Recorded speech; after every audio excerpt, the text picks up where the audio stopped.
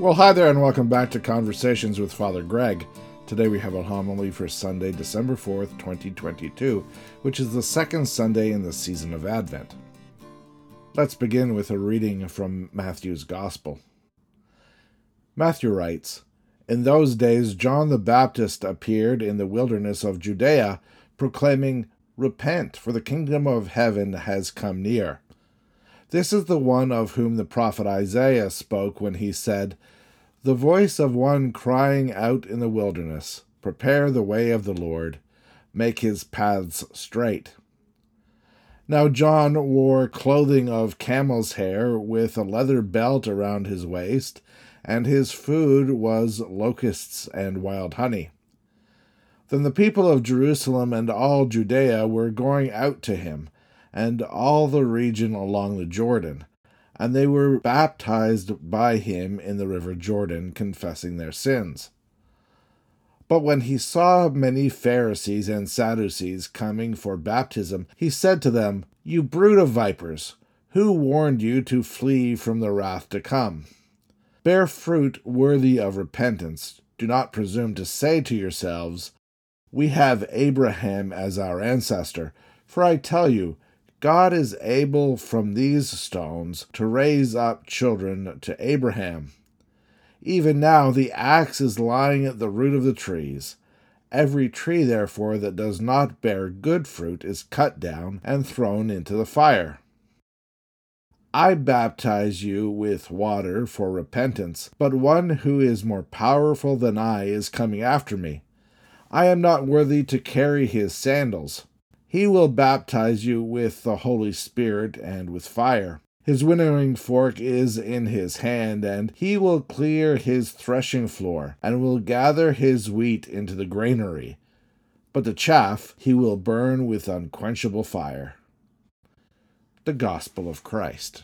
May I speak to you in the name of the Father, the Son, and the Holy Spirit. Amen. Well, hi there, everyone. Last week we had two readings in which both Jesus and the Apostle Paul encouraged the faithful to wake up and to be alert about our surroundings. We considered that in the person of Jesus Christ, God was engaging humanity in a new and much more interactive and personal way. We also considered Paul's encounter with the resurrected Jesus on the road to Damascus. It was a life-changing event for Paul, and he went from persecuting Christians to promoting the Christian faith with every fiber of his being. Both are examples of God working in new ways. It's in light of these new ways that both Jesus and Paul called people to be attentive to what God was doing in the world. We listen to their words at the beginning of Advent as a reminder that we too have to be attentive to what God is doing in our lives and in our world.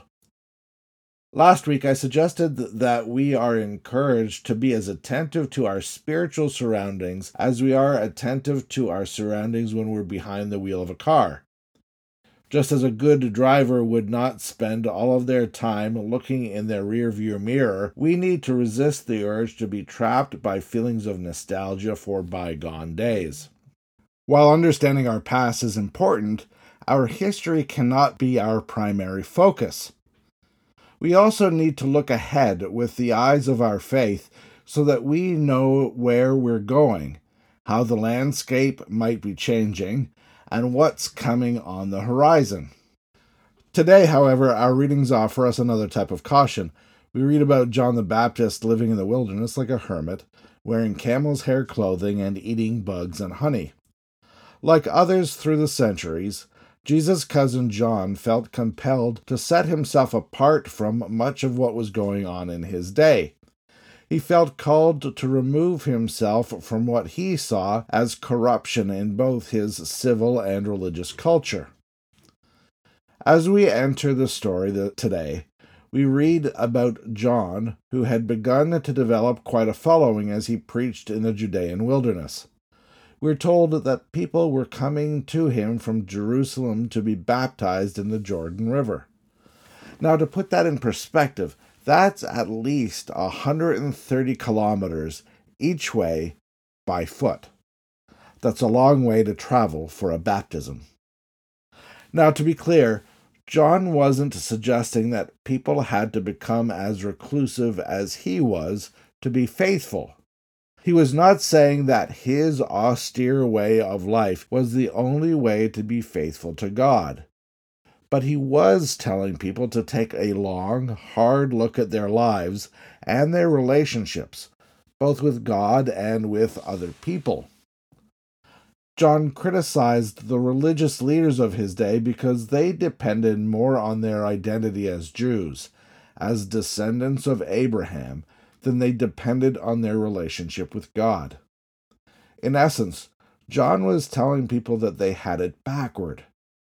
John claimed that their ancestral connection to Abraham didn't really mean that much because God could raise up descendants of Abraham from the surrounding stones.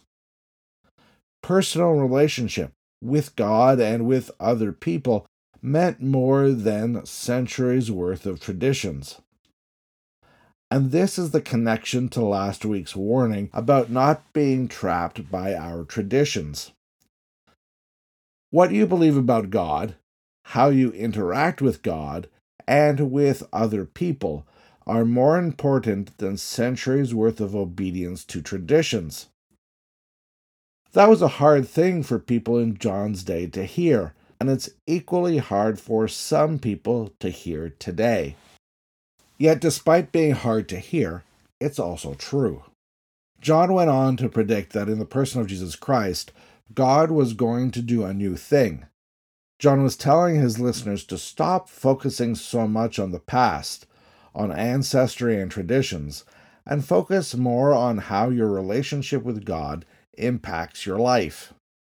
It's as though John was holding up a huge mirror, not so that people could look nostalgically back at the past, but so that we could examine our own lives, our own motivations, and our own actions. As always, we must ask ourselves what this text offers you and I roughly 2,000 years after it was written. Although the faith of previous generations can often inspire our own faith, leading us by example, it can never replace having an active faith of our own. Does your experience with God change the kind of person that you are and make a difference in your life and behavior? John the Baptist was inviting people to examine how their own faith impacted their lives, their relationships, and the way that they interacted with both God and with other people. Not only that, John the Baptist became a kind of role model for us by intentionally drawing attention to the things that Jesus was about to do in the world. Much of what this story offered John's audience in the first century still holds true today. Not only is God still actively at work in the world, God continues to invite us to partner with Him. God's invitation is personal, not based on what kind of family you've come from. It's not based on our own qualifications or personal history. In fact, God's invitation is made in spite of those things. Matthew's Gospel tells us that many people were responding to John's message of repentance by confessing their sins and being baptized in the River Jordan. Now I realize that language about repentance and confession of sin may not sound particularly appealing, but there's more to it than meets the eye. For many, the language of confession of sin and repentance can be intimidating. It's often difficult and uncomfortable to admit our faults and our shortcomings. If the story ended with admission of guilt, it would often be too much to bear. But that's not where it ends at all. John reminds us that God's invitation does not end with the admission of our guilt or of our failings. In fact, our admission is only really the beginning of the story of forgiveness. John was never inviting us to dwell on our brokenness. Rather, he was challenging us to acknowledge it so that we can move beyond it.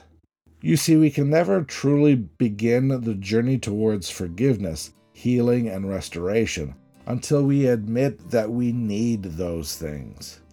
It's only when we admit our need for restoration that God's grace begins to work in our lives. And it's that gift of grace that we look forward to encountering in a manger in Bethlehem. Let's pray.